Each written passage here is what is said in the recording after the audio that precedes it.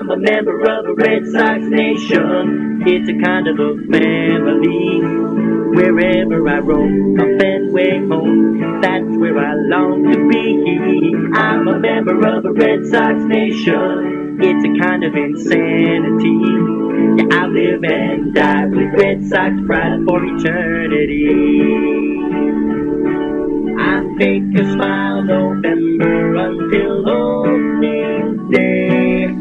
Suffering baseball withdrawal around the clock. When April comes, hey, meet me down on Yankee Way. That's when Red Sox Nation starts to rock. I'm a member of the Red Sox Nation. Good evening, everyone, and welcome to another episode of the Benny and the Betts podcast, covering Boston Red Sox baseball as well as MLB-wide hot stove. For everyone staying up late tonight on Periscope, as usual, you can find the podcast on iTunes, SoundCloud, Spotify, and literally everywhere. Anywhere you listen to any type of media, music, podcasts, we are available. Joining me, as always, Jeremy Schilling. Jeremy, how are you? I'm good, Terry. Good. So, Another week down before pitchers and catchers anyway. Not a whole lot going on with the Red Sox. Whole hell of a lot going on with the Yankees. Adam Ottavino today signed to a 3-year, $27 million deal. So similar to what Joe Kelly got, and his average annual salary is basically right on par with the Kelvin Herrera, Juris Familias, and add that to the Zach Britton deal, and they're looking pretty good. Whatever that guy's name is, moves the needle zero for me. He's 33 years old. He's had one good season. To me, it's a significant overpay for a guy with one good season. Doesn't move the needle for me at all for another reason, which is it still does not address their concern, or my concern for them, which is their starting rotation. They're dangerously thin. They don't have – I think Severino is an elite ace, but he went through the second half of last year where he was less than that. Sabathia, at this point, you just don't know what you're going to get from him in terms of health and production. So to me,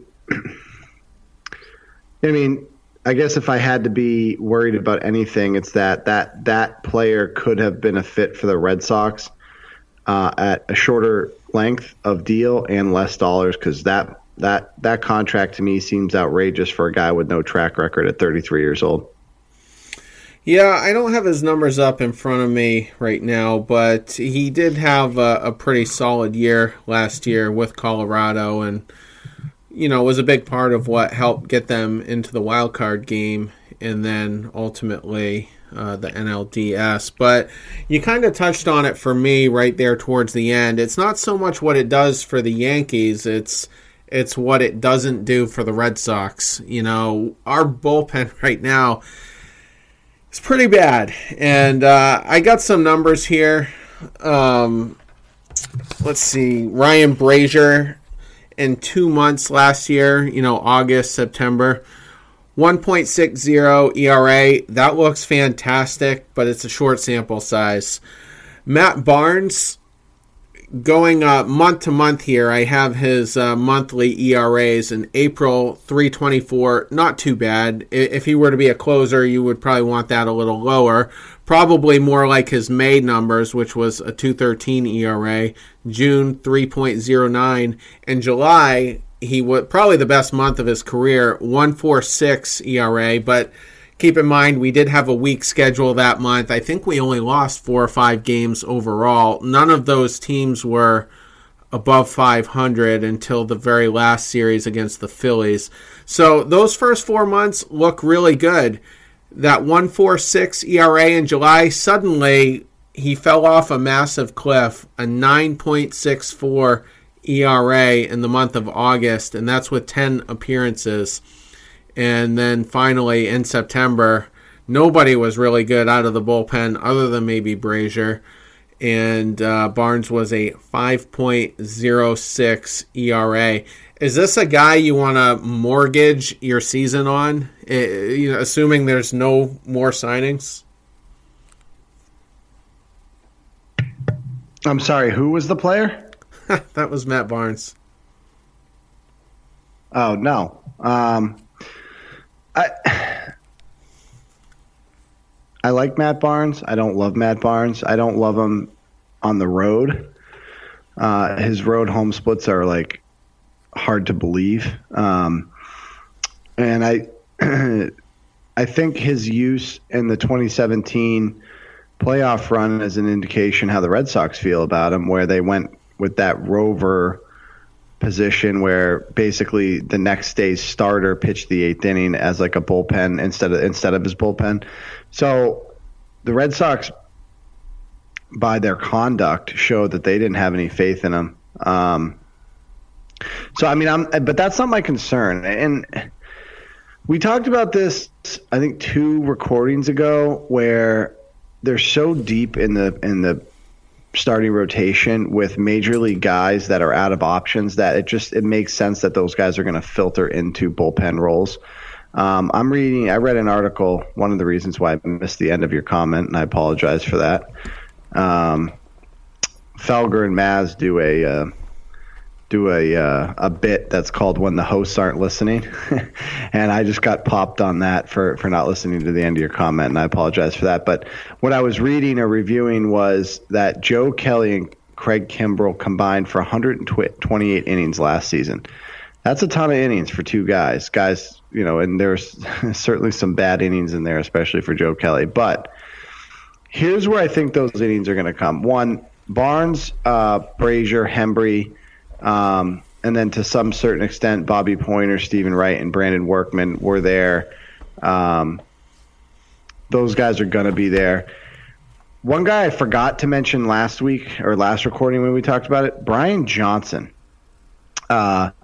I think he, as a left-handed guy and a long relief role, I think he has an ability to eat innings.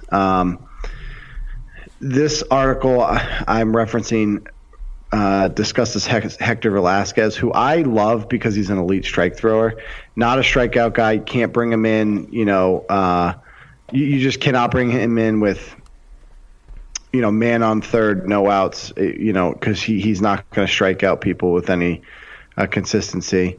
Somebody I don't know much about, Colton Brewer, is also mentioned. And then the other person who makes me almost a little bit sick to my stomach is Tyler Thornburg. Guy sucks, can't get healthy, doesn't seem to pitch with, he doesn't have that thing that, that's maybe it's swagger, maybe it's balls, I don't know. I don't like the arm. I don't like that he can't get healthy. I don't like that he can't. I mean, he got absolutely shelled last year. So do I think that's going to be the bullpen by August 1st? No, I don't. I think they're going to have to go out and get better. They're going to be in it, and they're going to have to improve. For whatever reason, they don't want to do it now. They want to wait. I do think there's a chance that Kimbrell comes back. And if that's the case, then I'm a little less concerned. But this is easily the biggest weakness for the Boston Red Sox entering 2019. It's not even close. The lineup's awesome. The starting rotation's awesome. It's deep.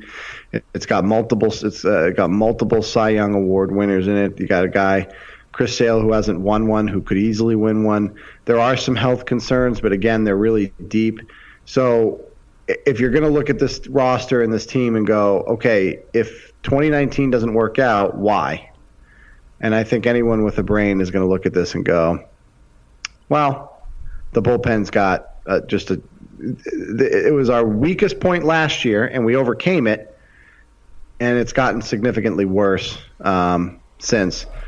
So that's where I'm at now with Barnes. I don't expect anything better from Barnes than what we've gotten, which is he'll be the 8th inning guy in the regular season. He'll have a week or two where he stops throwing strikes. And he'll come in with the bases loaded, no out, get 2 strikeouts and a pop-up and get out of it and go, oh, my God, he's got that good of stuff. And he'll be everywhere in between. And I don't expect anything different from him. You can't rely on him as your closer. You can't rely on him consistently throughout the year. And that's why I think they're either going to get some power arms, multiple, by the trade deadline, or they're going to go get the closer on one of the worst teams that's going to be out of it by July. There's a lot to unpack with you. You were pretty thorough there. I'm just going to focus on a couple of things here. Hector Velasquez, I was a little surprised to see his numbers aren't that great in a couple different areas. He did have a 3.18 ERA, which looks very serviceable. His whip was astronomical. Walks and hits per inning, 1.44. His strikeout per 9, as you kind of mentioned, he's not really a strikeout guy.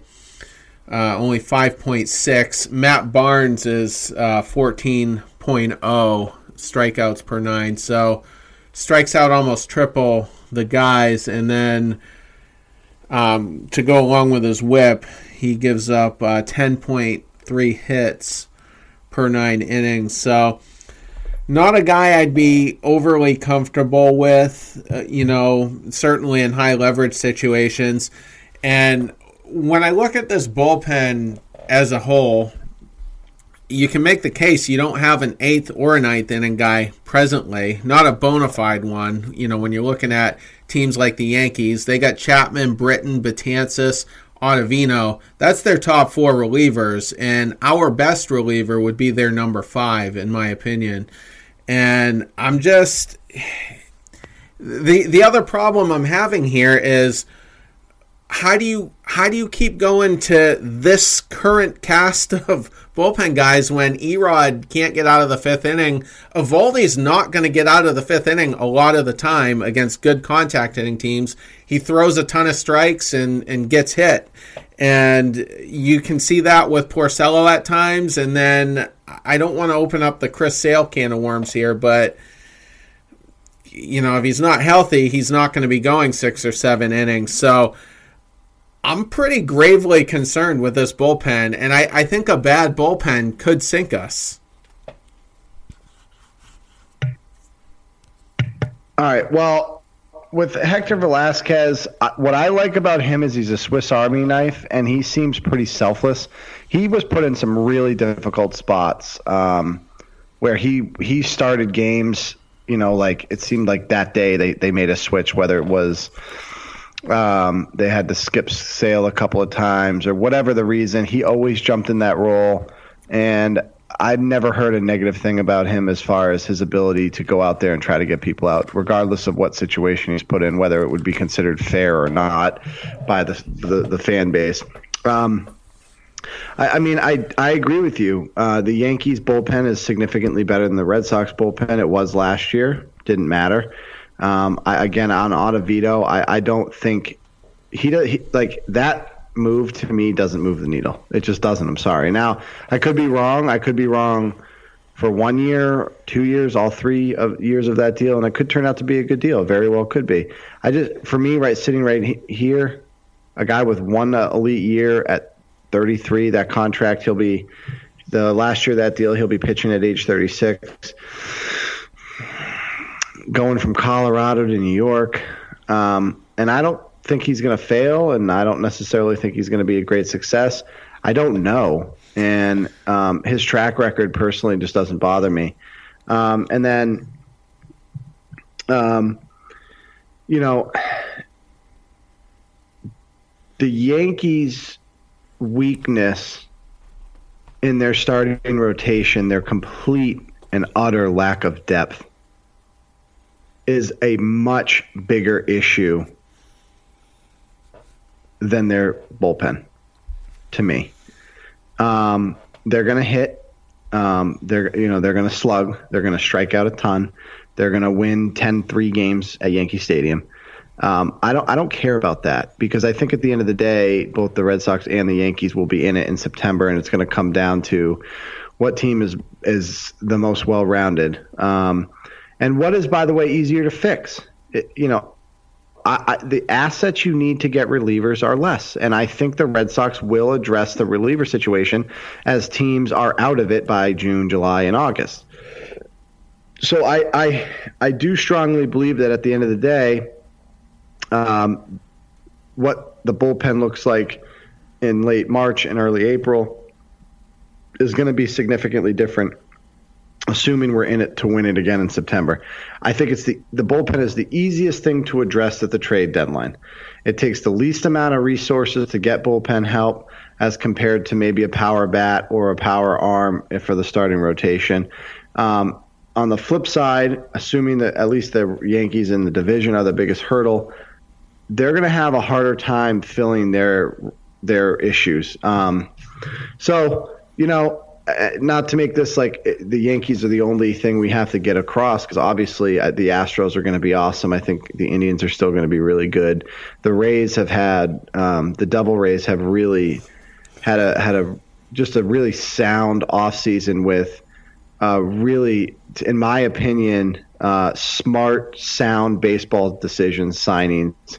And they won 90 games last year, and I think they're better. So I'm not saying that it's just Red Sox Yankees, but at the end of the day, most of the time that's how the path through the division goes.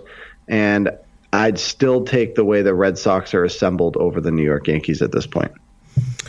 You're softening on the Rays because you did say the Rays and then corrected yourself to the Devil Rays. I just want to point out. I wouldn't call that a softening. Okay. I would call that a momentary slip. All right.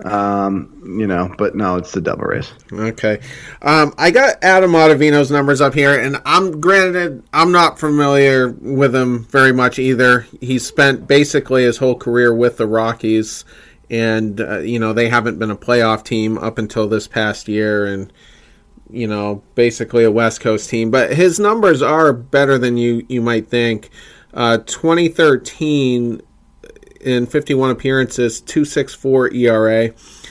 2014, in 75 appearances, he had a 3.60.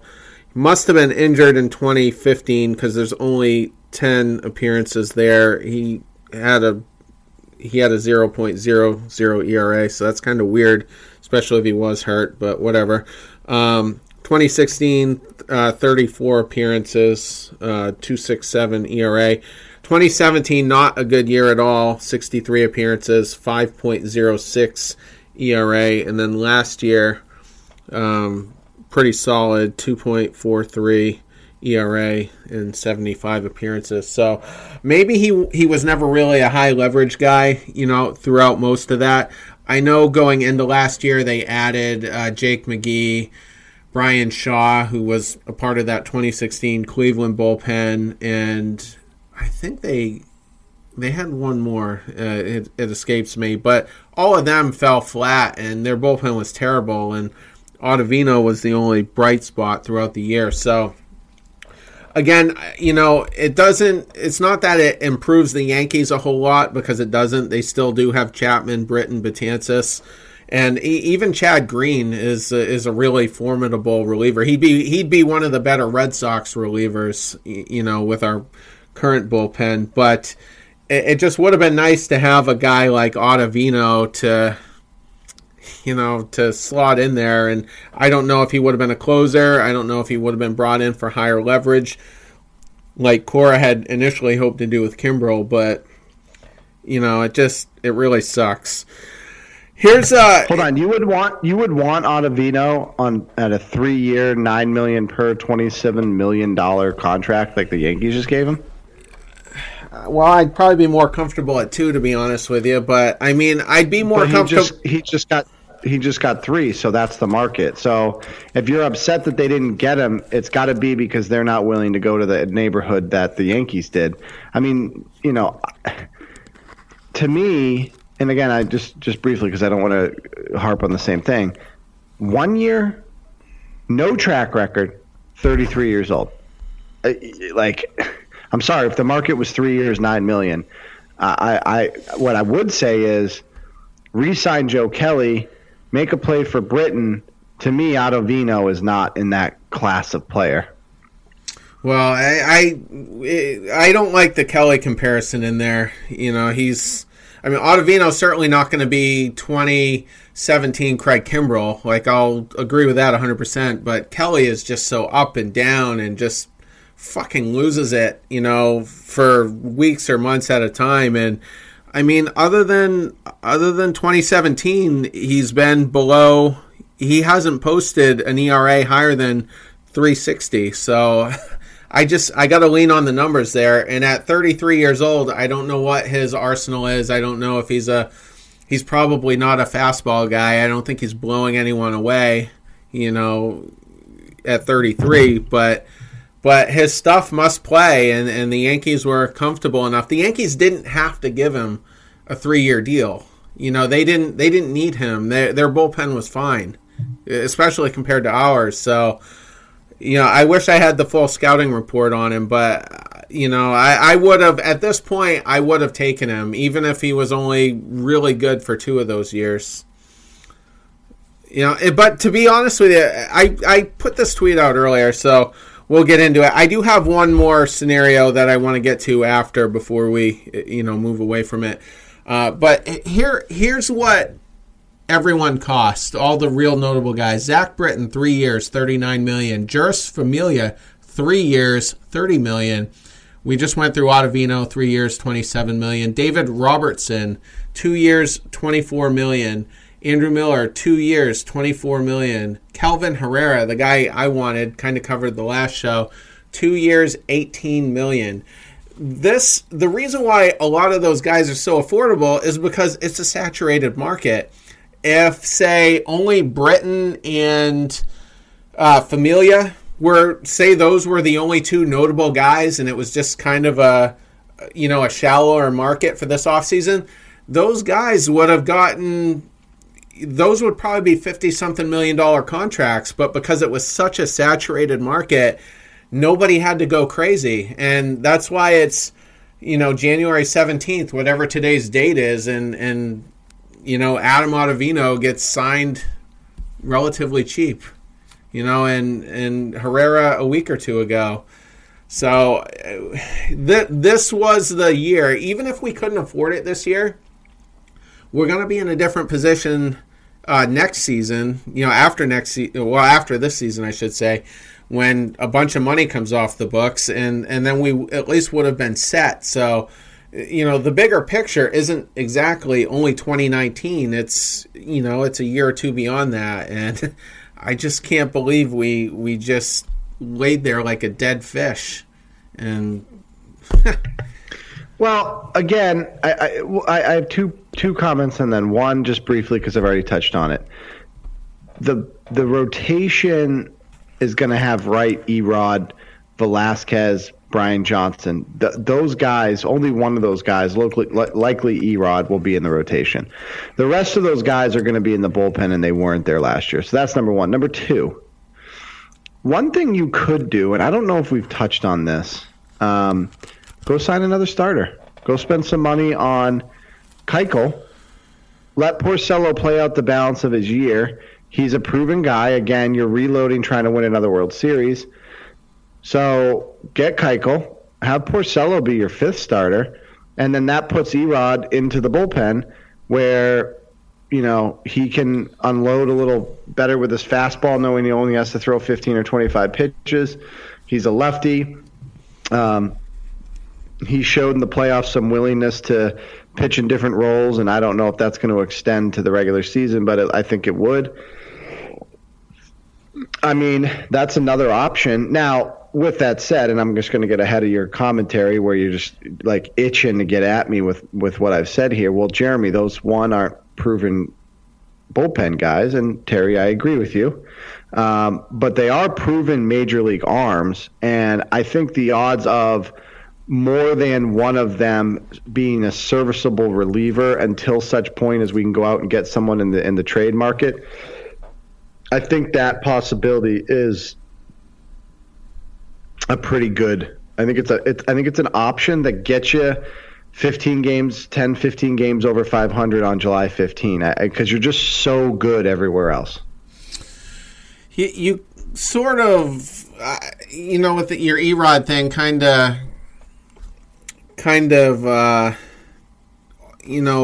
branched off from where I was about to go.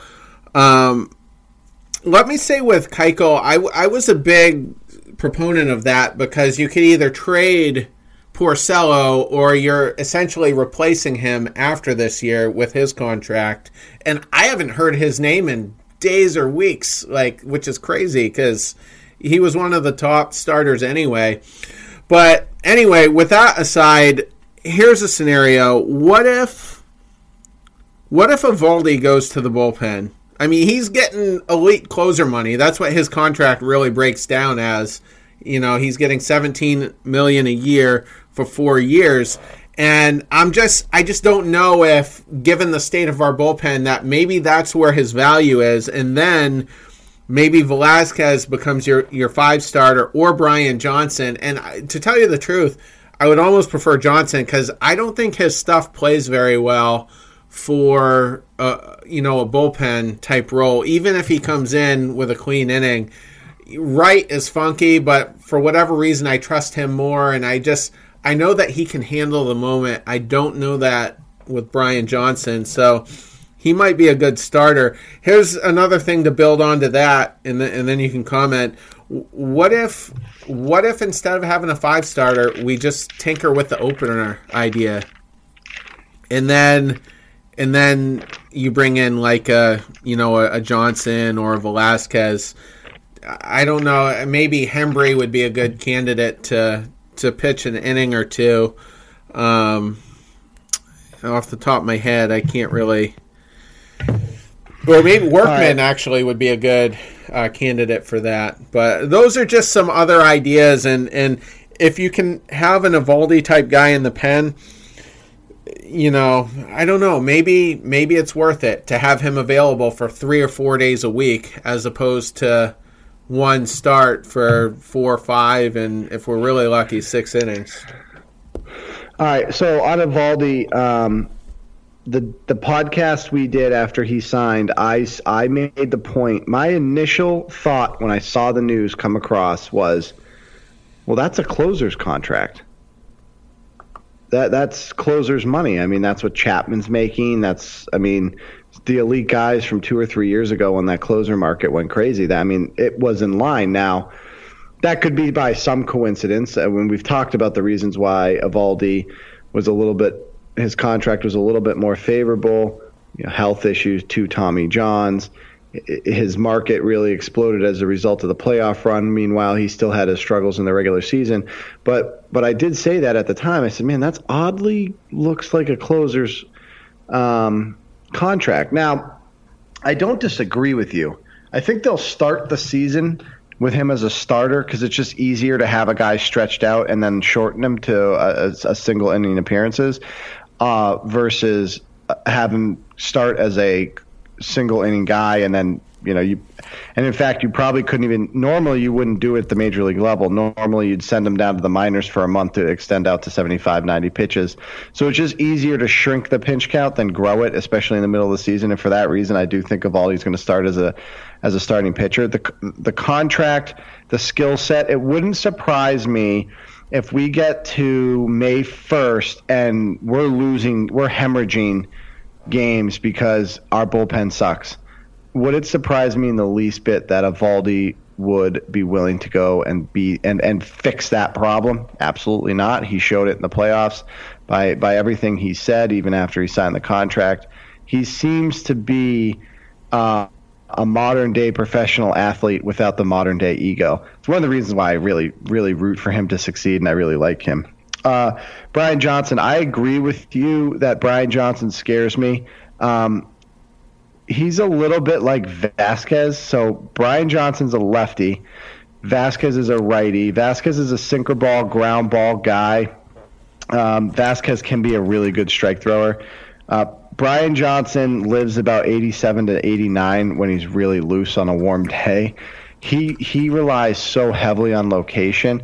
And one thing with watching Brian Johnson pitch, you know right away if he doesn't have it because his location's not pinpoint. If he's missing in the middle of the plate, duck, because it's going to be batting practice. And he battles and he fights, and I do think he's a competitor, but he doesn't have, again, you're just putting another guy in the bullpen that can't come in with a guy on third because he can't get a strikeout. So I don't disagree with you on Brian Johnson, but there are 8 starting pitchers, and I like the idea of adding someone like Keuchel because, one, you don't have to pay him elite starter money. I really don't. I think the Porcello contract from 3 years ago is a good barometer of what I think you could get Keuchel for. I am totally baffled at this point why he's not signed.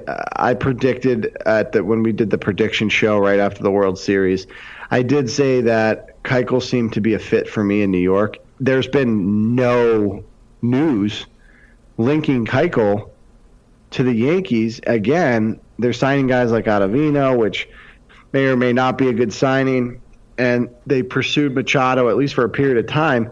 Meanwhile, Keuchel's sitting out there, seems to be a fit, seems to be the type of personality that could pitch in a big market like New York. Yet it seems like, for whatever reason, there's just no interest. And I don't understand that. I just don't. But I wouldn't mind that benefiting the Red Sox if maybe they could get him at a contract similar to Eovaldi's. And then you have, you're already deep. Now you're deeper. You push Porcello to the 5th spot. Keuchel's a proven guy. He's won a Cy Young. And then you have zero risk of having to sign Porcello next year to keep things intact. You could let Porcello walk. You know you're going to get him at his best this year because he's in a contract year. So he's going to pitch. He's going to pitch. He's going to want to win. He's going to want to be productive. And then you have Keuchel there ready-made for the next 3 years after Porcello's gone. To me, it makes some sense, especially if you can save some money because the market seems to be shrinking. I would love that deal. I've always liked him, and he pitched a 1-game wild card in New York in 2015, won that game. That was a Cy Young year. Seasoned guy, I don't think his numbers are terrible in Boston, and that's an argument that the detractors of bringing him here will quickly point out. But it's a small sample size, and I think he can handle it. And I'd love to see it, but unfortunately, I don't think he's going to be landing with us or even the Yankees. And I think, aside from maybe some durability issues, I think Paxton and Keuchel is kind of a push. I think Paxton basically pitches to Keuchel's level, but I would probably trust Keuchel's durability a little bit more. But, they went that way. I think the Yankees fucked up by getting Paxton when they probably could have just waited a little while and maybe got Kluber, by just adding one more top 10 prospect to that package. And that would have been scary. that would have been an instant game changer, I would think. Well, as we sit here right now, I still think the Red Sox are the better team. Do they have basically the same weakness they had last year? Yes. At the end of the day, are they still going to be the favorites or co-favorites along with probably the Astros? Yeah.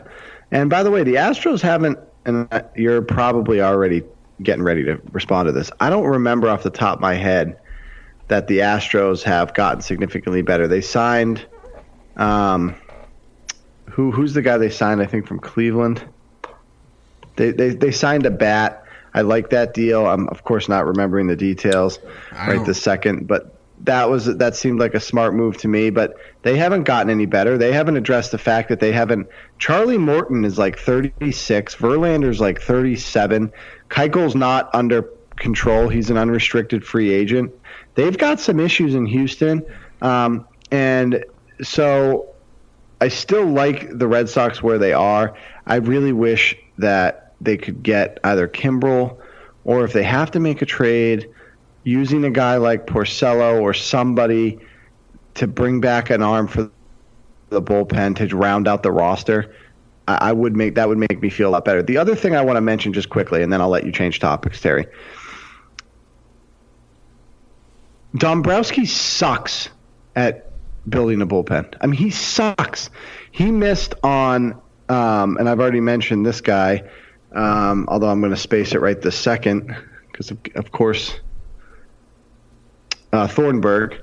He spaced it on Thornburg, who's the guy who threw out his arm, who blew out his AC joint, throwing his glove after getting pulled from a.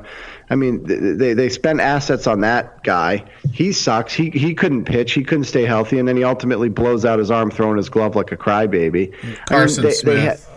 Carson Smith. Yeah. Thank you for that, Terry. He has not really made sound player personnel decisions with the bullpen, and so I have some concerns just moving forward generally as Dombrowski is the president of baseball operations with his ability to build a bullpen. Now, if he goes and trades an asset, let's say he takes somebody like Wright, and there's really no spot for Wright. He's a tweener. You can never trust a knuckleballer, but there's someone out there that values him and say, look, I'll give you a prospect and a reliever. Do you trust that Dombrowski's going to pick the right reliever and get a guy that's going to come in here and actually be a positive effect player on this roster? Not really. Right? I mean, I think anybody that watches this team that understands what Dombrowski is, his strengths and his weaknesses, can understand that he really is just, for whatever reason, it's like Belichick's inability to draft receivers in the second round. Like every time he drafts a receiver, they're just like an automatic bust. Dombrowski has like a brain fart with the bullpen. He just can't figure it out. And I don't understand why that is. I also don't understand why the Red Sox organizationally can't get someone that can help him with that talent evaluation, because it's got to get better for the long-term health of and the continued competitive seasons from the Boston Red Sox. Well, just think back. I mean, when was there a season where we were this thin? I don't remember. I mean, there might be seasons where we've wanted to add one arm, but I just don't recall the closer by committee season was really bad, and that was a goddamn nightmare. And that's what this is shaping up to be. Now, maybe they project I'm sorry, but if I hear Dombrowski tell me that Barnes is going to be the closer, I'll be looking for a tall building. Well, that's what he said. And a breezy day. Brazier closed in AAA. Brazier, to me, has the sort of sensibility and the personality, and, by the way, the ability to throw strikes that attract me to him as far as maybe, and he's not going to be an elite guy, but maybe he can get you through certain points of the season until a point where you actually have to address it. I harken back to his first playoff appearance. He sucked. He really, really sucked. He couldn't throw strikes. Nerves clearly got the best of him. We did a podcast that night. I said, basically, what the fuck? This guy just shit his pants, and he's done. We can't rely on him. Well, guess what? They rolled him out there the next day, and I think he got 3 outs on 8 pitches. Yeah. And then he was really good throughout the run, and he was really good in the regular season. Again, no track record. Pitched in Japan 2 years ago. Was a closer at AAA. How much does that matter in the big league club? So I don't rule out Brazier as a plus player in that bullpen. But, again, no track record. And this is a team that has World Series aspirations. And you're rolling out a guy who was in Japan 2 years ago in a key spot in the bullpen. It just doesn't make too much sense to me. Yeah. And, I mean, if he's duplicating what he did last year and, we're in mid-June and we're comfortable with him, then fine. But it's just sitting here right now in January, it's a huge risk. And I like him. And in that second Yankee start where he settled down and pitched well, I think that was also the appearance where he told Gary Sanchez to get in the fucking box. And so, he kind of endeared himself a little bit to the fan base even more with that. But it just makes me nervous. But Let's get to the next topic here, and it kind of ties in with before you do that. I just happened to go to Keuchel's Twitter account. Somebody tweeted right after Ottavino signed today, so 3:45 today. Somebody tweeted, "Yankees now need to sign Keuchel," his Twitter handle. He has a 3.66 career ERA. He's won a World Series and won a Cy Young. And this to me is very, very interesting. Keuchel retweets it and says, "That doesn't mean anything anymore, ... apparently." He's getting frustrated, by He's getting sitting frustrated there. by the lack of market. And I like it. I love it. Feed me your tears, Keuchel, and take a good deal with the Red Sox, please. Please, Red Sox, jump into the fray here. Please, I'm begging you. Like I said, I'd love to see it. If we don't get him, and I mean, I think there's a 98% chance we won't. I hope he ends up being a Brewer and takes like a Grandal type contract and just kind of latches on with them to see if they can go for it, because the NL Central is wide open right now. It's hard. I mean, the Cubs, I mean, I guess you have to make them the front runner, but the Cardinals aren't too far behind, and I don't think the Brewers are too far behind, and I don't know. I like that team. But anyway, getting kind of shifting a little bit, I went through the bullpen arms that have signed this year, and I think we can agree that literally all of them are affordable. Zach Britton, 3 years, $39 million. That's the biggest contract so far of this offseason. And then you had Herrera, the cheapest of them all, 2 years, $18 million. So they were all affordable contracts. Now, let's kind of look at the fiscal part of it now. If we can't afford them presently, how are we going to do it with a potentially 10-year, $350 million contract for Mookie Betts? Because everybody thinks it's a foregone conclusion. We're definitely going to sign him, but this is the problem we're going to have. We're going to sign him, and then we're going to have a team, full of holes. And because we're not addressing them now while Mookie's a $20 million player. Yeah. I think part of the inability to pay for the relievers, or the decision not to pay, because you're the Red Sox, you have the ability. The decision not to pay for the relievers is not tied into Mookie. It's tied into Bogarts, Bradley, Sale, Benintendi, who we talked about on the last podcast as being a candidate for an early extension. To me, I don't think the Red Sox have any hope of signing Betts. I have zero hope. Like, I put it at less than a 5% chance. And there are two reasons why I think he ends up being a Red Sox past the next 2 seasons. Number one, and I don't root for this, I never root for injuries unless your name is LeBron James, Peyton Manning, or Manny Machado. I don't root for player injuries. There may be a few others out there, but you get my point. If Betts has a downturn in production because of injury, where his value drops, that's one way you could sign him. So injury or production drop, which let's be honest with ourselves here. This guy hurt his oblique. That is an injury that can derail people's seasons.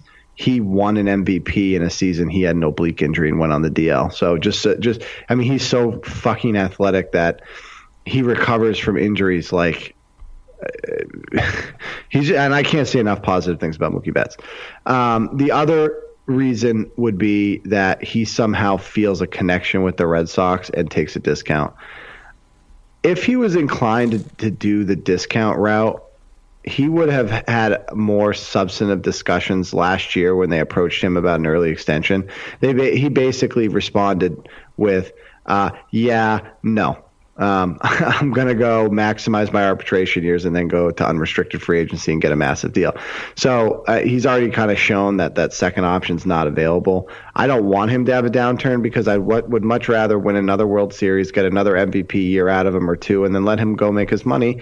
And honestly, at that point, I won't be upset about losing Mookie Betts because He's been an absolute star for this market. He's given me and the Boston Red Sox fan base the ability to watch one of the best, most one of the better generational talents we may ever even see again.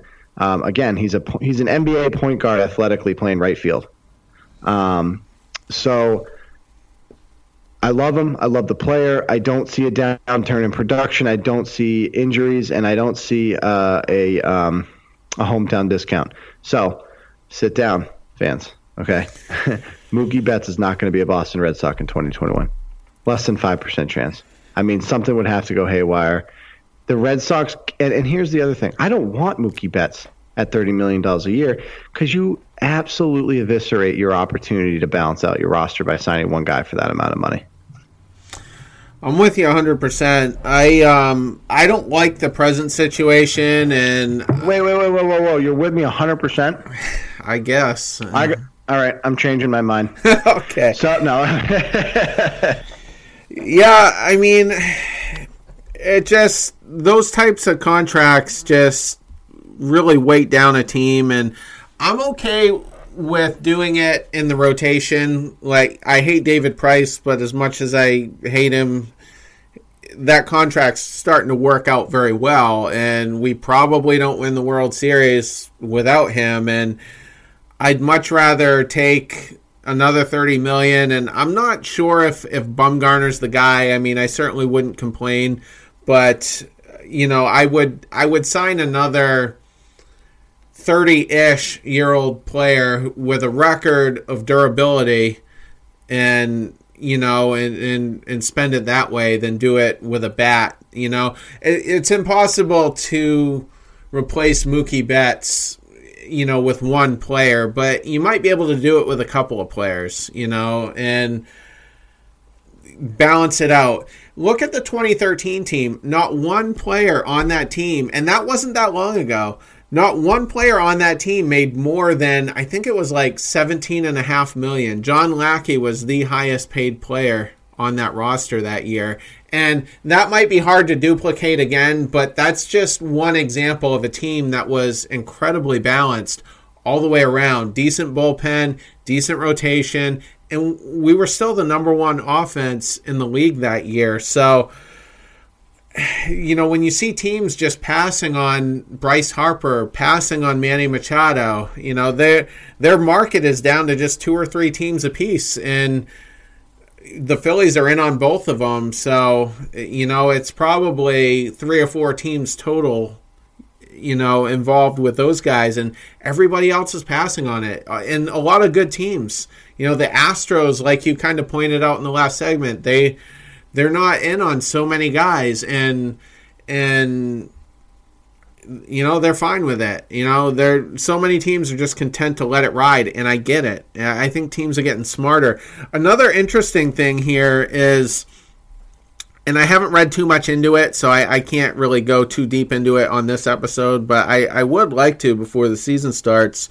The collective bargaining agreement ends at the end of the 2021 season, and there's a lot of frustration right now with the union on how the free agent market is going, and there's rumblings of a strike, possibly. And the interesting thing about the timing of that is Mookie Betts is a free agent the year before. So that could be fortunate for the Red Sox if you're clinging to the small hope that there is going to be a discount, or maybe just a shorter term deal with higher annual value. I mean, I'd give Mookie 5 years at at 35 to 40 million. I just wouldn't want to, once you get past 7, there's a ton of risk. But so I'm just wondering how that offseason will go, and he's going to be up against Mike Trout. So they're going to be the big two for that offseason. And then if that doesn't go well, I'm sorry? Go ahead. Well, I was just going to say, if that doesn't go well, that could be the final straw that kind of pushes the league into a strike. Trout's going to Philadelphia. Mookie, if he's never going to take a 5-year deal. Okay, he's not. Right. why? Why would he? He's transcendental. I mean, and I might have just made up a word there, taken two parts of a word and combined them into a non-word. But he's a generational talent, and by generational, I mean like name someone more athletic, more capable in all phases of a position player's game than Mookie Betts. I mean, he's as good as Mike Trout in almost every category, and then stack on like another 30% more athleticism. It's crazy.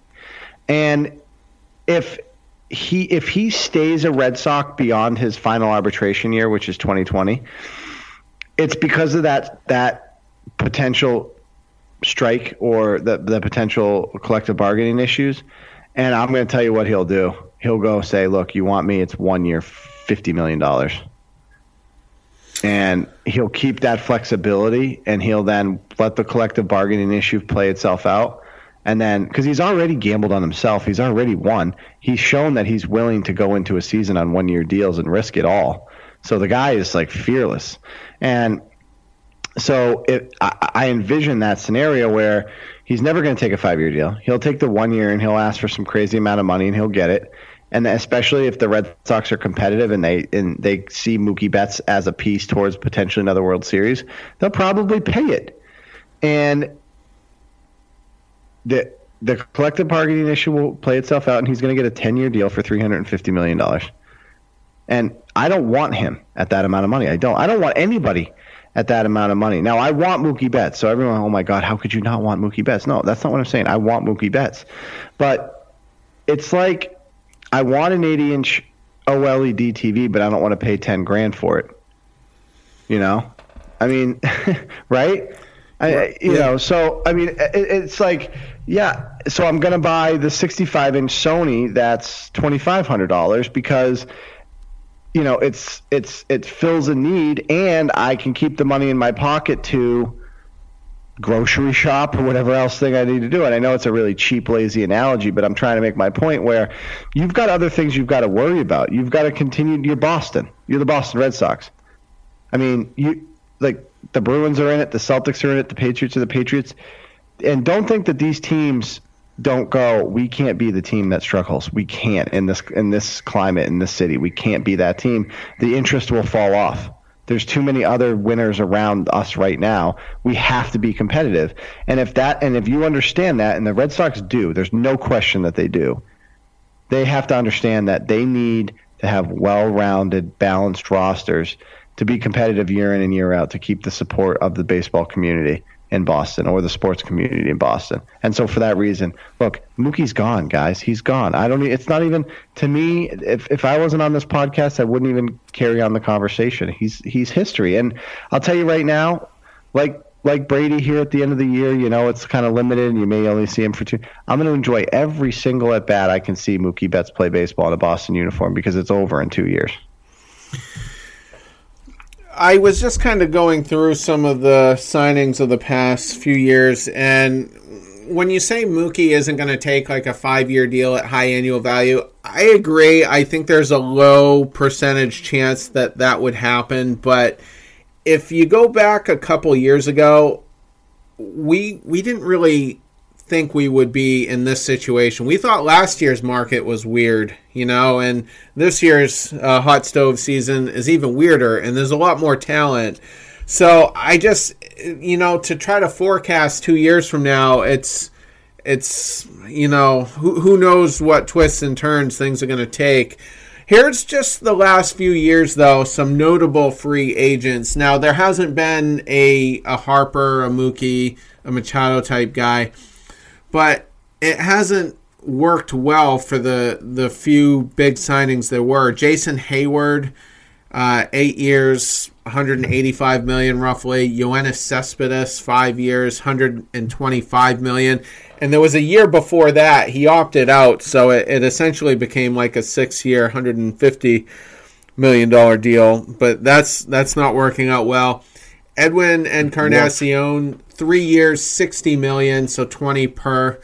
That's not working out terribly, but you know it hasn't served as a game changer for for Cleveland, and they can't seem to. They did. I guess they did trade him, didn't they?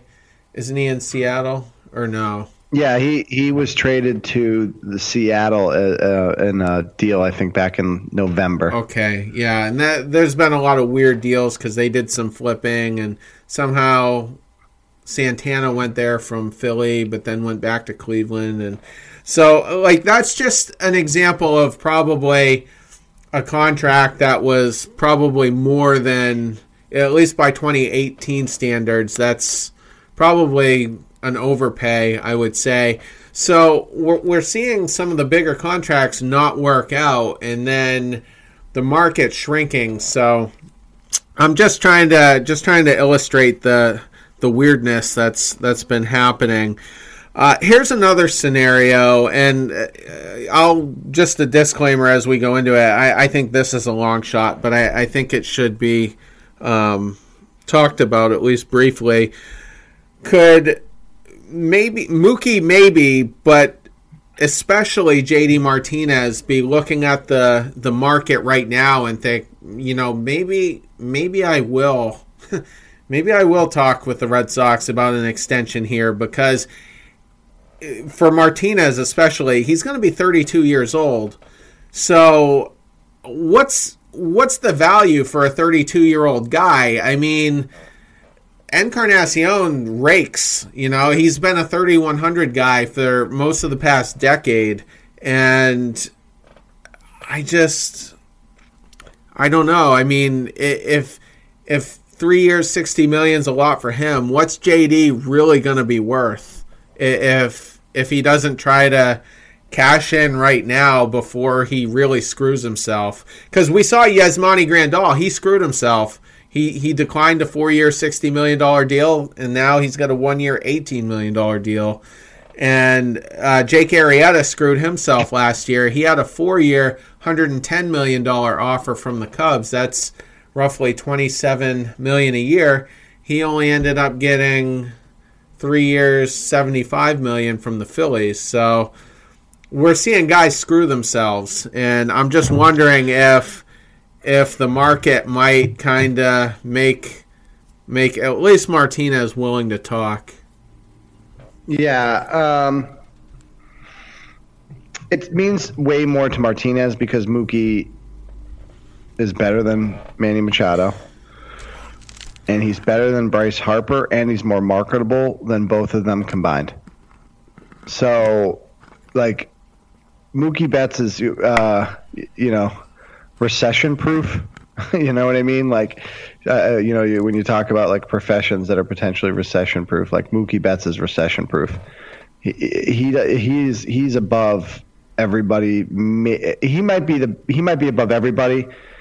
If there's anyone in that class, it's Trout, and we already know he's going to Philadelphia.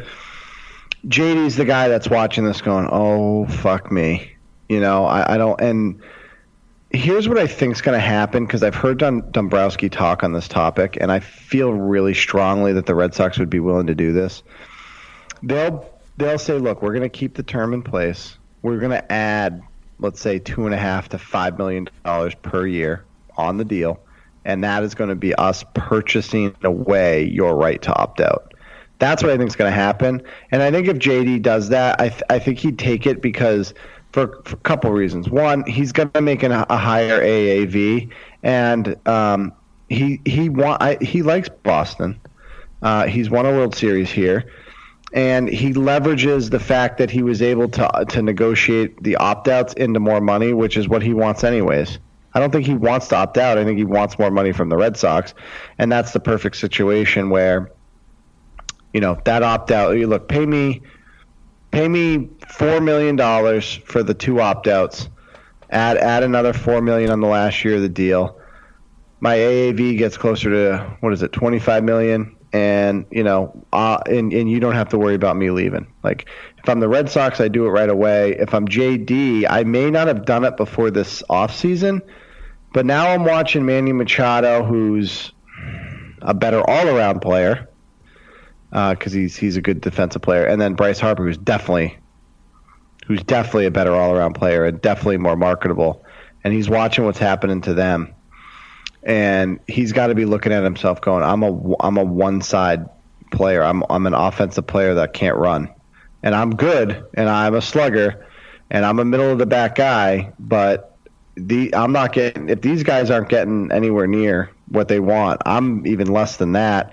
The Red Sox are already paying me, and I like this city. Let's pay for those opt-out years, and let's stay in Boston. That's what I think. That's what I hope is going to happen. And if I think that's what's going to happen. I hope that's what's going to happen. I'm with you on that one. And I got the same level of skepticism as to whether he'll do it because his agent is Scott Boras, and Boras, he can talk his clients into jumping off a bridge. They probably do it. Let's just quickly though go through his contract real quick. Made basically $24 million last year, just to make the math easy. Makes that again this coming year, and then can opt out after it, which I'm assuming he would if an extension isn't worked out. He makes the same for 2020, but he would be a year older. If he waited for the second opt-out year, he would be basically 33 at the start of the 2021 season. And then actually for 2021, he's only making $19 million and then $19 the year after, which with this current market starting to sound pretty good because like I said, I don't think if Edwin Encarnacion at 34 years old was a free agent this year, I don't think he gets that. So maybe he does. Maybe he does come to the table and says, 5 years. Would you go 5 years, $30 million with no opt-outs?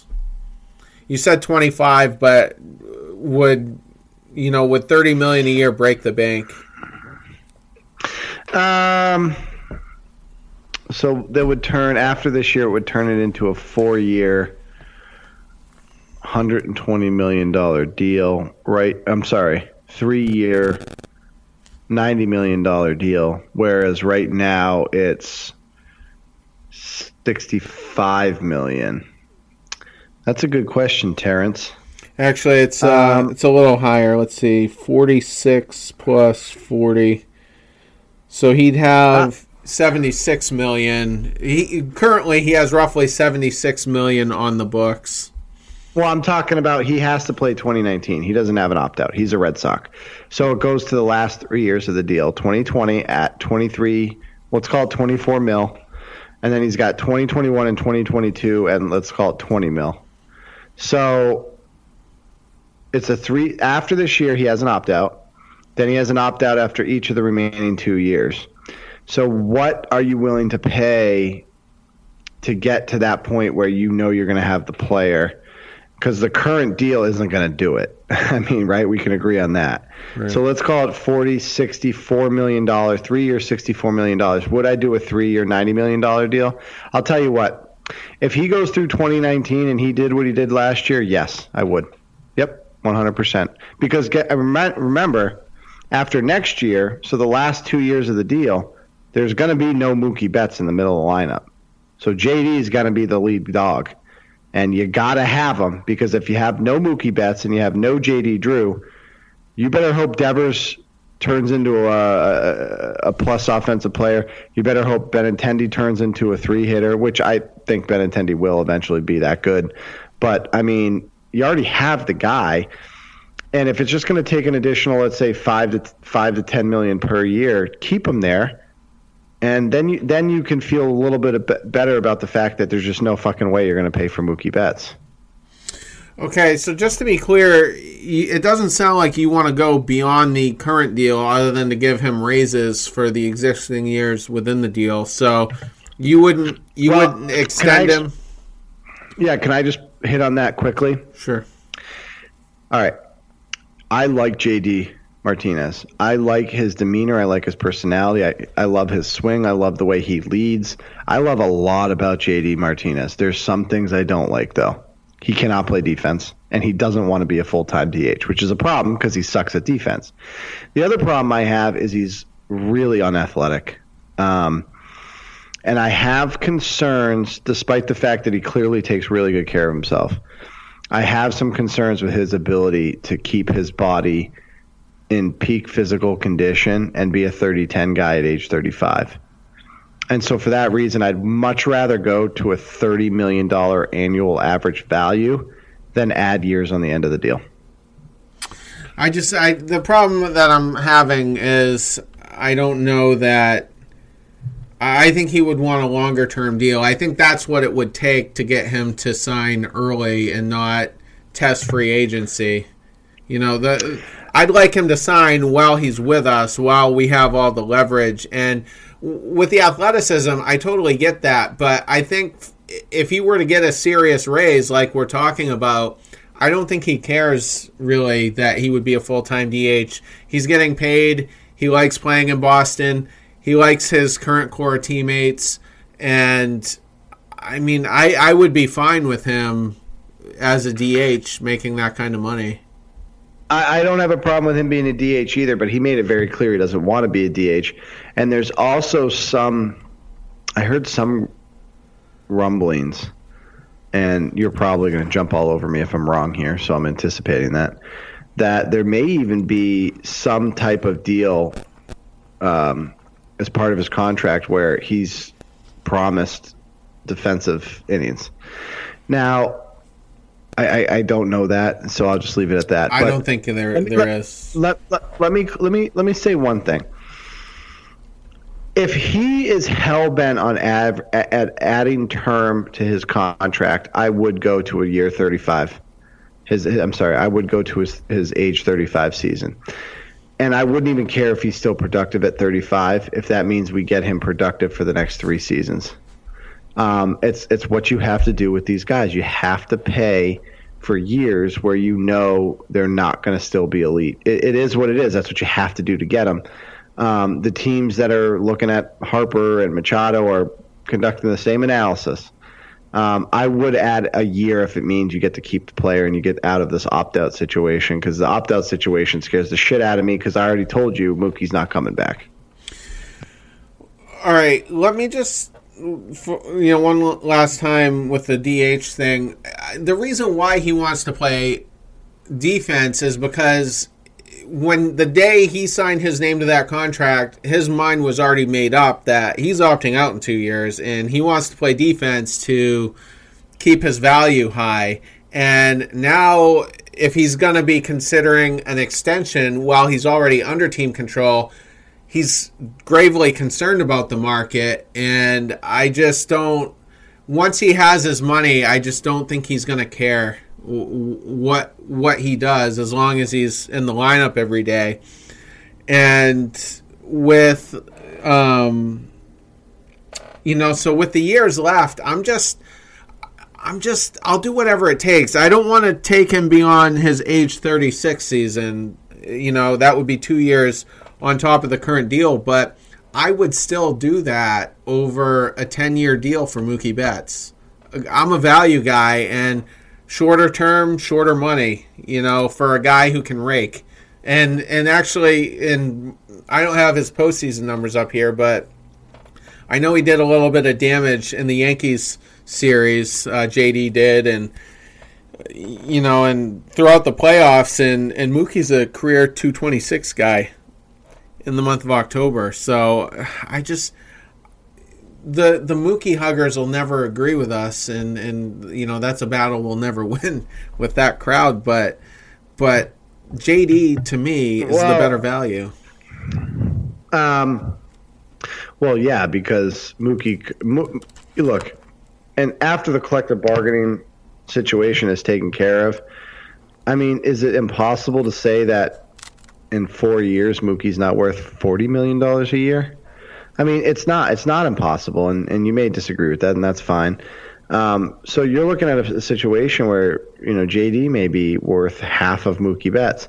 I have zero interest in seeing JD Martinez signed beyond 2023, his age 35 season. The Red Sox have to be more careful about contracts for players that aren't productive. We just cleared Hanley. I think we have one more season of Panda. I mean, we've had a history of playing for players that just aren't even Red Sox anymore. Sometimes they're not even in baseball anymore. I'm cognizant, so I take the analysis out of who's the better value between JD and Mookie. Look, JD's a good player. Mookie's a great player, maybe the best player. I don't need to see JD Martinez in a Red Sox uniform in his age 36 season unless it's a new deal because he hit 23 bombs and 90 RBIs when he was 34 years old. At which case, if he wants to re-sign, then we know that he's taking care of his body, that he's still productive, and you can pay him at that point. You can give him a 2-year, $30 million deal or a 2-year, $40 million deal. I have no problem with that. But let's not get crazy, and let's use what's happening with Machado and Keuchel and all these guys to our advantage, and let's be a little bit more fiscally responsible because, again, I harken back to the fact that we have a whole bunch of guys we got to sign. Benintendi he's going to get signed. He's got to get signed. I mean, we can't just let everyone go. And let's assume JBJ leaves. Maybe that gives you a chance at Bogarts. You still got to sign some pitching because Sale is unrestricted after this year. So is Porcello.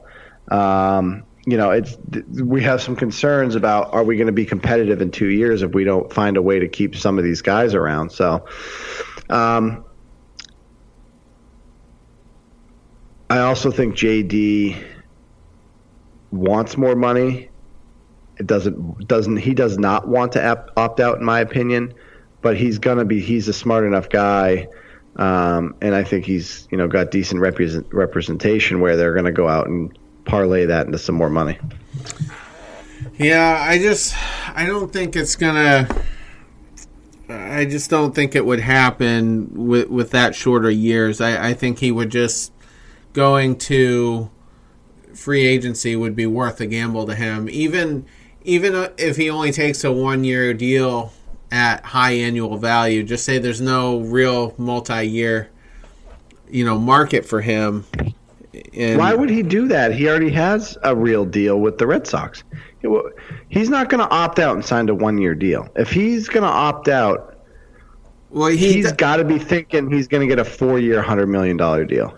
That's where his mind has to be. Right, but once he opts out, he doesn't control the market. He has to opt out before he goes to free agency. So it's not up to him if he signs a 4-year deal. Once he opts out, he rolled the dice, and however it turns out after that's on him and Scott Boras. So if he's going to opt out at all, it has to be this year. It has to be while he's 32 years old as opposed to 33 or 34, however long he wants to take this deal.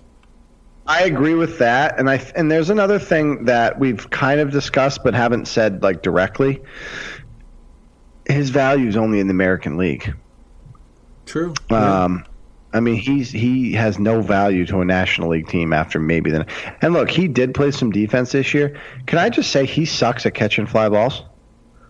And he throws like his right arm's disabled. So he has almost no value as a two-way player. He's like zero. Like his value is strictly related to his on-base percentage and his ability to slug. So half the league is a complete non-factor on him.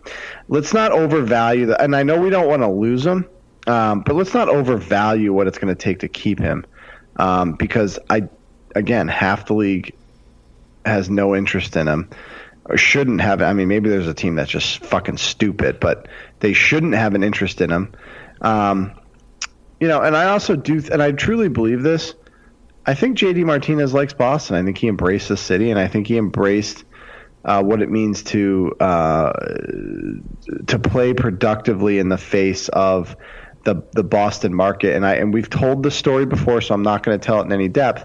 But we are all aware that when he signed, Price said, "Get ready for this market," and his response was, not negative. It wasn't catering to David Price. It was, "I'm excited. I want to be in this market." And I'm hopeful that gives us at least a flip of a coin chance to buy out some of these opt-outs and buy them out at the current term or add 1 year.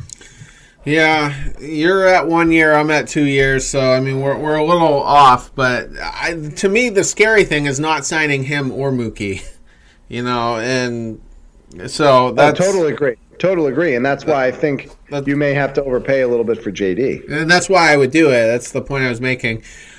Here's another dynamic, though. To you and I, it makes perfect sense to not pursue Mookie. We've covered that for the last 15 minutes or so.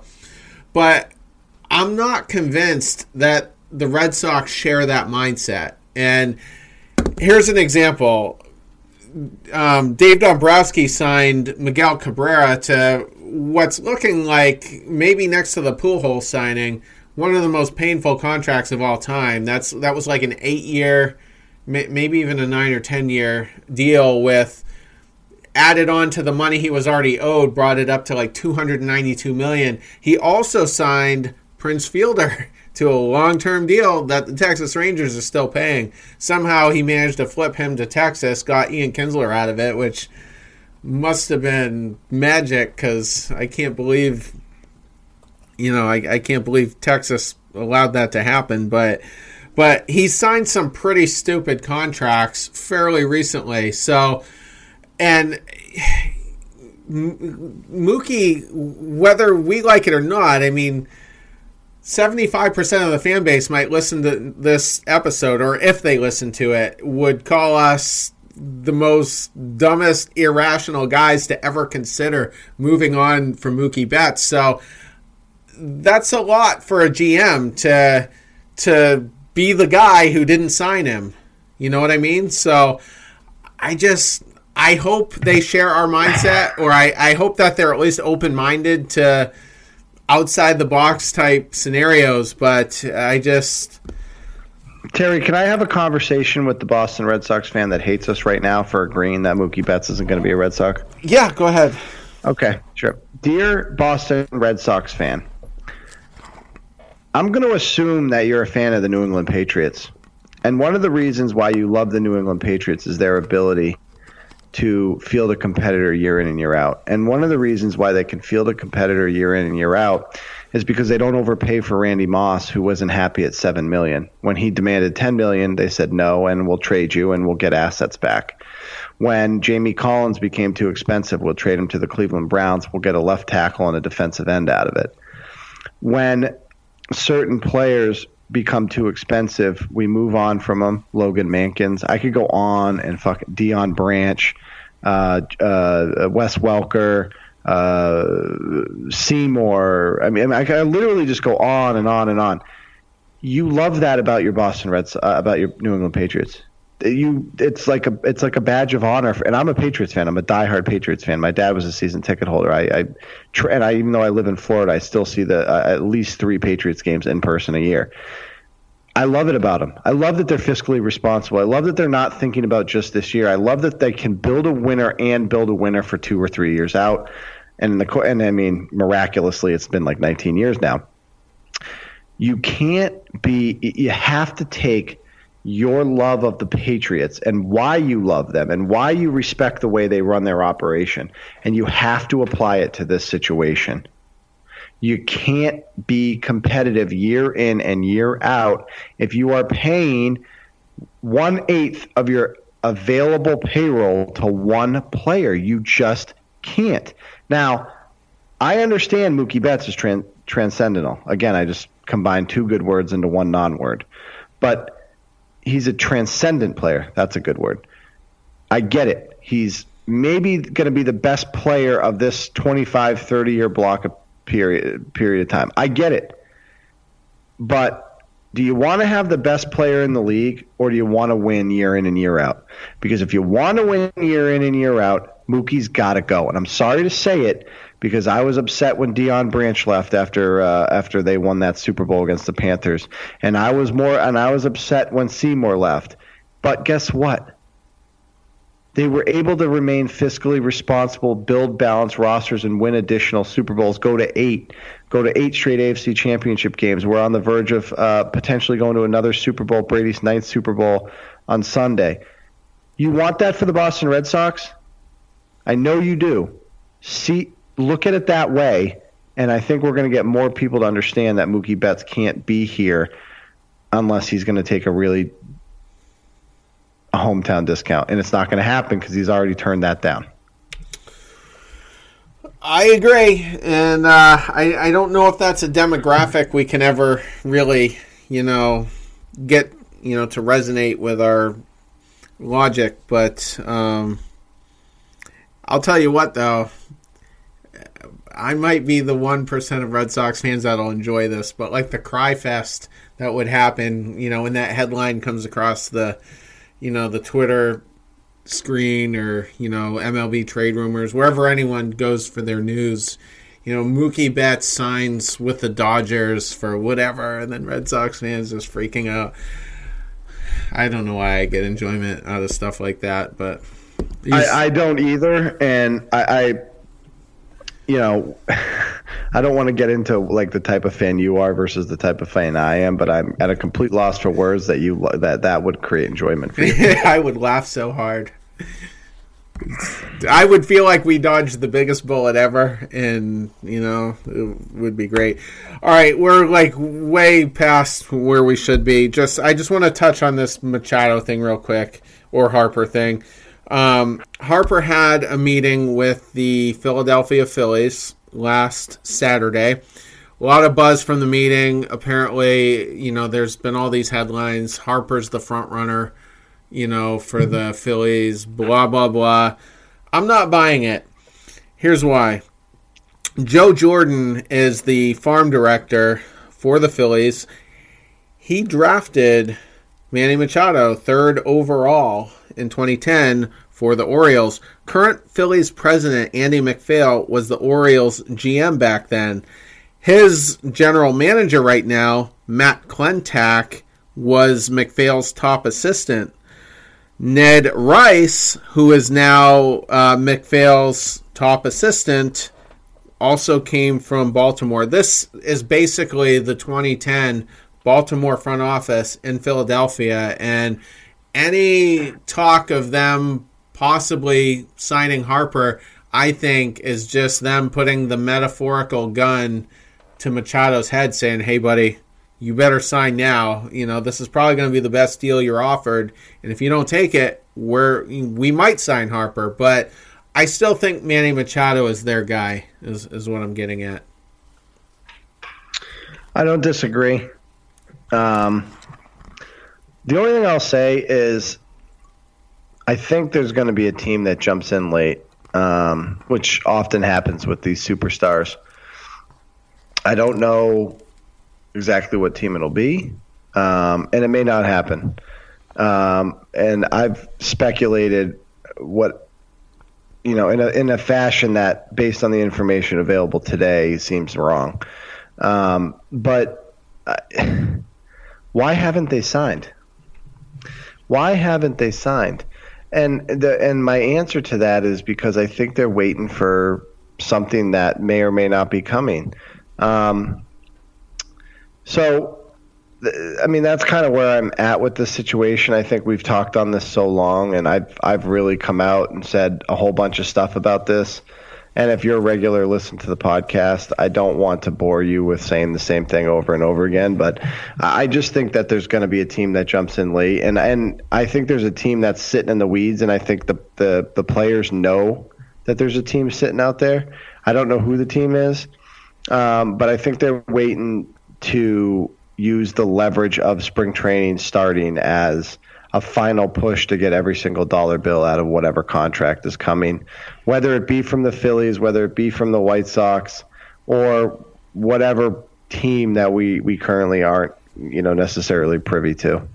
Yeah, and just a couple off the top of my head. The Cardinals, they were connected to Stanton, and they seem to always be in the conversation for some of the big free agents, so maybe that's one. the Padres are at least a year or two from competing, but they got the best farm system in Major League Baseball, and it seems like they're looking to start adding people, so that's potentially a landing spot. And I forget where I heard it today, but someone was trying to make a case for the Houston Astros signing Bryce Harper, so that would be interesting, but nothing really has come out that's really connected them. So, but those would be the top mystery teams, I would guess. Yeah, I mean, for me, the mystery team is going to be a team that doesn't have the farm system to build. And so, if you don't have the farm system, what's the only way to build now? It's dollar bills. The Padres, to me, just seem to be a team that should wait and follow the Astros approach and wait for those assets to mature. And then you can have winning seasons without having high-end rosters. And now they're finding out what it's like for all that talent to kind of graduate, and they can't afford all of it. So, for example, Keuchel will probably go elsewhere because they've kind of priced themselves out at certain roster spots.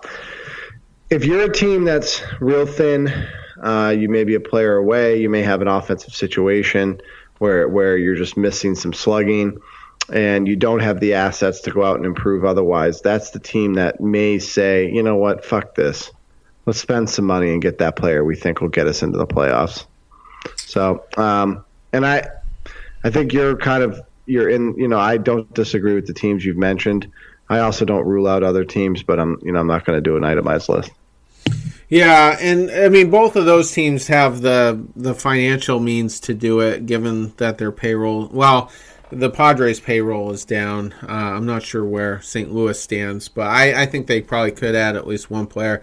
Atlanta was another one that came to my mind late there that could potentially add, but anyway, we'll leave that for now, and maybe I don't know if we'll do anything this weekend. But maybe, worst case scenario, middle of next week we'll record the next one, and maybe, just maybe, a domino or two will fall, and we'll kind of have an idea of how the rest of the hot stove season will play out. So, well, we're inside a month to that weekend where we play Boston College and Northeastern. So things are going to have to happen in the next 4 weeks. They just have to. At which point you're risking not having a club at the start of spring training.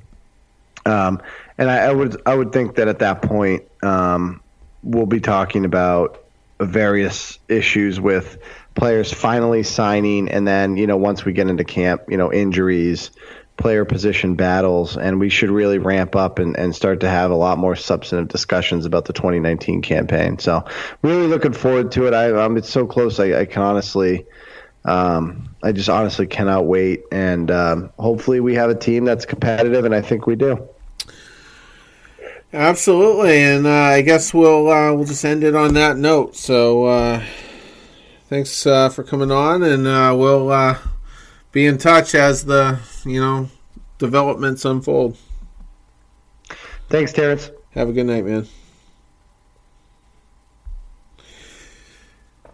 All right, another episode down, which means we are one less episode before spring training. So slowly but surely headed towards the next season, and I keep telling myself that we have it a little bit better because we got an extra month of baseball that no other team got. So their baseball fever in all the other markets must be pretty intense right now compared to ours. So on that note, everybody have a good Friday, Saturday, whenever you listen to this, and enjoy the AFC, NFC championships this weekend if you plan on watching them, and we'll be back next week. Take care.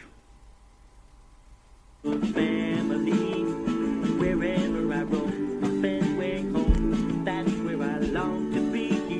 I'm a member of a Red Sox nation. It's a kind of insanity. Yeah, I live and die with Red Sox pride for eternity.